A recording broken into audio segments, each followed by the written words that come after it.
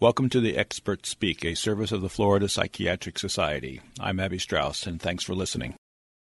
As we learn more about depressions, we are also learning that there are other components or domains within the notion of a clinical depression that need to be better understood, such as the notion of a cognition in relationship to the presentation and characteristics of a depression. One of the leading researchers in this area is Roger McIntyre. He is a professor of psychiatry and pharmacology at the University of Toronto in Canada, and he is also chairman and executive director of the Brain and Cognitive Discovery Foundation, also in Canada. And frankly, he wears a lot of other clinical hats as well. He is kind enough to join us to explain the notion of cognitions in their relationship to depression. Dr. McIntyre, thank you so much for being with us. Abby, thanks for inviting me. It's a pleasure. You brought attention to the notion of cognitions, in relationship to depressions. Let's talk a little bit about explaining what a cognition is. I think, even though people may not really understand in great detail a depression, they know less about what a cognition is. So can you explain to us, what do you mean when you use the word cognitions? It's such an important starting point, Abby, in the conversation to define what we're talking about, and is loosely described as the ability to think, but it's a much more complicated phenomenology than that. Over the years, I've attempted to find a organizational framework for myself to think about it, and what I've arrived at sounds a lot like the Beatles. It's the Fab Four. In other words, there's four separate atoms or subdomains of cognition that comprise the broader, conflated phenomenology called cognition. They are executive function, attention, memory, and processing speed. My experience has been is that attention, memory, and processing speed are fairly self-explanatory to most people. Executive functions are a bit more complicated. They are a characteristic of humans, is our ability to plan, to initiate, sequence, to monitor, to inhibit. Many of our thoughts, our feelings, and actions are obviously very complicated. All these subdomains are adversely affected in people with depression. Is it perhaps an appropriate analogy to say that depression is making the cognitive aspects, the computer aspects of our brains not working right? It really is. And for me, philosophically, what I would offer is this notion that depressive disorders, by their very name, give primacy to the disturbance in mood. My proffer is that I think that depressive disorders are actually both mood and cognitive disorders. When I trained as a medical student and early in my career, I was always told that cognitive impairment is a secondary phenomenon to being depressed, so-called pseudo-dementia.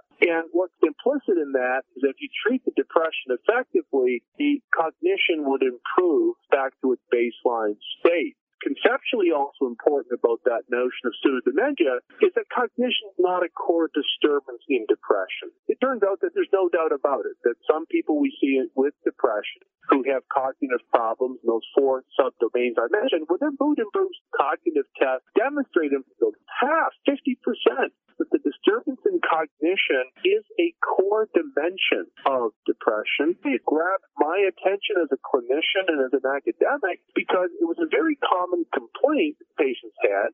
I think everyone who's listening is aware of the fact that we still struggle with better ways to improve functional outcomes in our patients. You mentioned the word pseudo-dementia, and I just want to spend a few more seconds on that because we do not use that term. I haven't heard it being used in quite some time, and yet when I was in training, it was quite commonly used because people looked as if they were demented. They weren't. They were actually depressed. Well, it's notionally something I think it makes sense. People can understand that if your mood is decreased and you've lost motivation and you're fatigued, you haven't slept well, it doesn't take a lot. That's going to adversely affect cognitive problems. We all agree that that's the case. Really critical, it's inaccurate that all or most of the problems are all a secondary effect of that, or so-called epiphenomenon. Pseudo-dementia was in medicine for a long, long time. I think it also propagates an inaccuracy, is that cognition is somehow secondary in depression. Look at the neurobiology of depression, at least as we look at it today. The model of depression, what's really abnormal in the brain is there something wrong with what we call the brain topology? In other words, circuits in the networks in the brain, which are well characterized, are not in a normal functional interconnectivity. If I use a metaphor of your motherboard on your computer, when those circuits and networks are not in appropriate interplay, that's when you start to have a slowed down computer. It's not functioning properly. The brain's no different. And the circuits, the networks, the regions of the brain, which have been identified as normal in people with depression, include regions of the brain that subserve mood and affect regulation, but also involve regions of the brain that subserve cognition. So in addition to having phenomenological evidence that cognition is separate from the mood phenomenology, we have really highly replicated neurobiological evidence showing that in the brains of people with depression, the cognitive regions are also adversely affected. So the unequivocal conclusion is cognition is a core disturbance in these patients. How do we measure that? Do we have a sense that that needs to be one of the key things in the assessment of a depression, like when we use the MADRS or the Beck scales or any of the other scales? Do we adequately measure, do we know how to measure cognitive dysfunction in depression? It's such a critical question, and I think this is really critical not just for us in academia, but also in the clinical ecosystem. When I think about measurement, you mentioned the MADRS, other rating scales like the PAM-D, 17 item, etc., the PH-Q-9, the QID. There's many of these types of scales that clinicians know. There's no question if one was to look at those scales and you look at the items on the scale, there are items that are dedicated to aspects of cognition. For example, you notice impairment in your concentration, questions like that. The difficulty with relying on these types of scales, that is, these depression scales, is that they don't have sufficient items dedicated to the disparate domains of cognition affected. Moreover, the complexity that cognition of people in day-to-day lives is not adequately captured by these scales. So that really invites the need for us to have a more deliberate, focused, and validated scale to look at cognition. In academic centers, people do research, and there's long batteries, take a couple of hours in many cases. They often require professional interpretation, and in other cases, they're quite expensive. This is not really lending itself to busy office practice. Many clinicians have asked, well, what about using a screening tool, mini mental status exam or the MOCA, the Montreal Cognitive Assessment? Those two screening tools are best known in the world of dementia.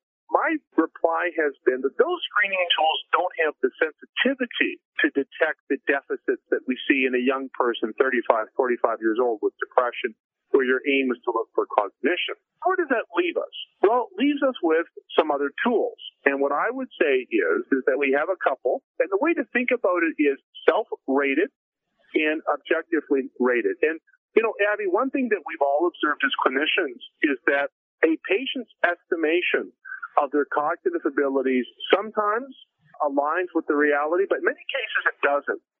In other words, self-reported cognitive functions don't really correlate that well with objective measures. Therein is a reason why we may want to consider both. Now, the cognitive measures that we have used at my center, University of Toronto, for many years are free of charge. We like that price point.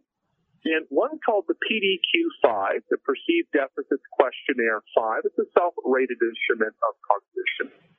A very popular objective measure of cognition we've used, also free of charge, all available through Dr. Google. You download them.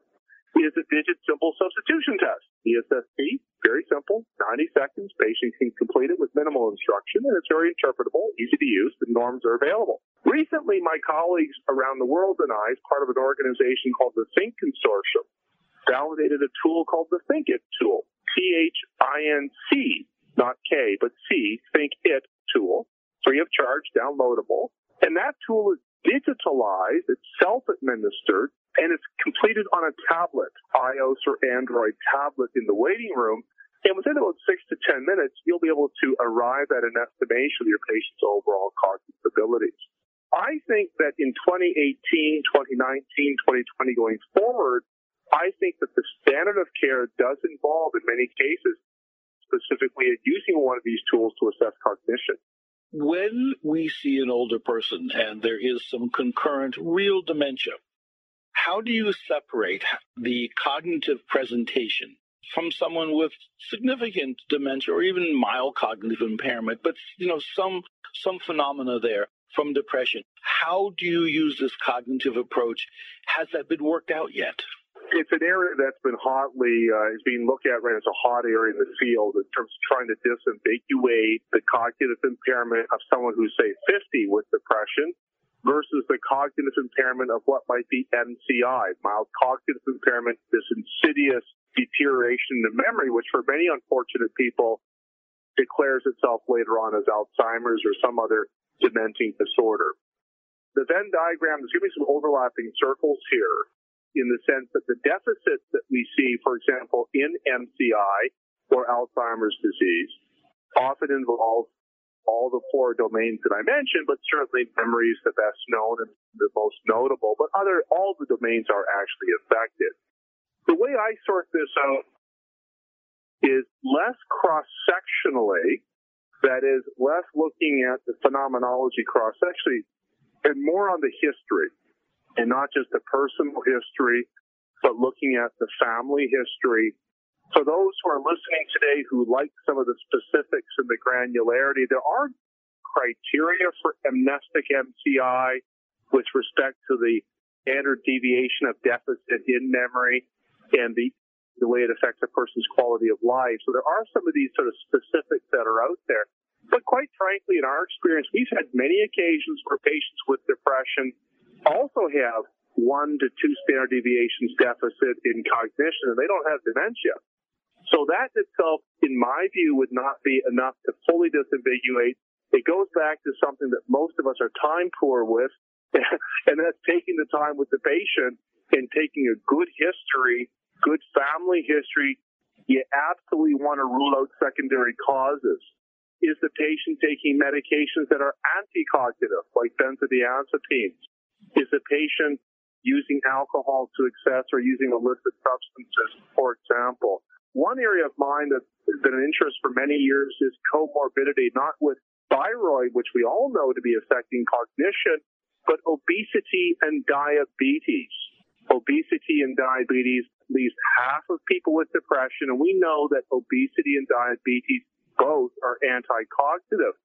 So it really is a task to try and sort out some of these other confounding factors. It's really taking a good history. One of the challenges that I am facing down here, and I'm sure people elsewhere, and I know in Canada as well, is the number of folks who come here who are taking over-the-counter CBD oils, cannabinoid products. I am very concerned because, personally, I think it confounds the ability to do a really good diagnosis. Do you see that problem as well? How do you approach this growing comfort by the general population to be using cannabinoid products? It's such an important topic, Abby, and I think there's been, as you know, there's been public changes in attitude towards the use of cannabis, and not just public, but there's been political and cultural and legal changes. Canada will be the first country globally to make the entire nation legal with respect to recreational marijuana. It's a long story. There's a lot of detail to underscore because cannabis itself is a delivery vehicle of hundreds of different chemicals, the most well-known being THC-9 and CBD. But keep it brief, THC-9 is the euphoriant. It's the one that's very psychoactive. And the preponderance of evidence indicates it does have many adverse effects on cognition as well as anhedonia, and also induces psychosis in those who are at risk of psychosis.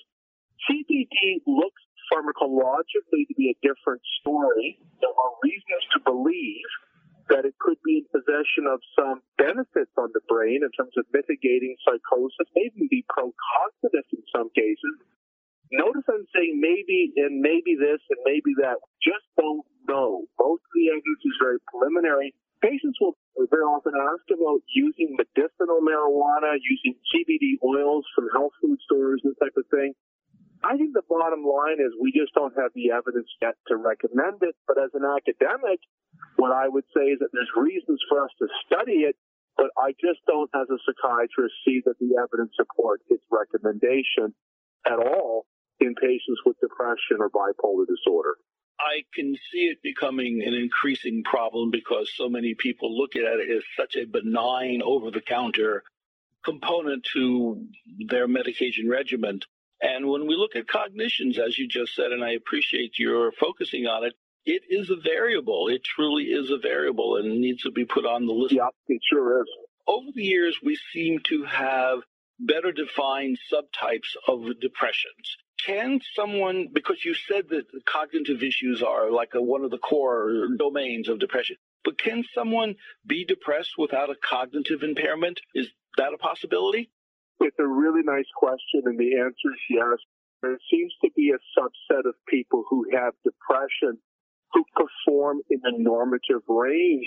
One of the challenges, Abby, we have with the interpretation of that is, what was the patient's baseline status? Person is experiencing cognitive impairment because they're depressed. That person may still look like they're performing quite well.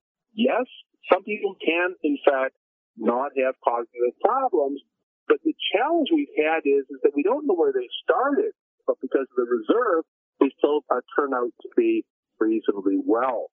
Two populations notably that are particularly at risk of exhibiting cognitive problems are people with highly recurrent depression.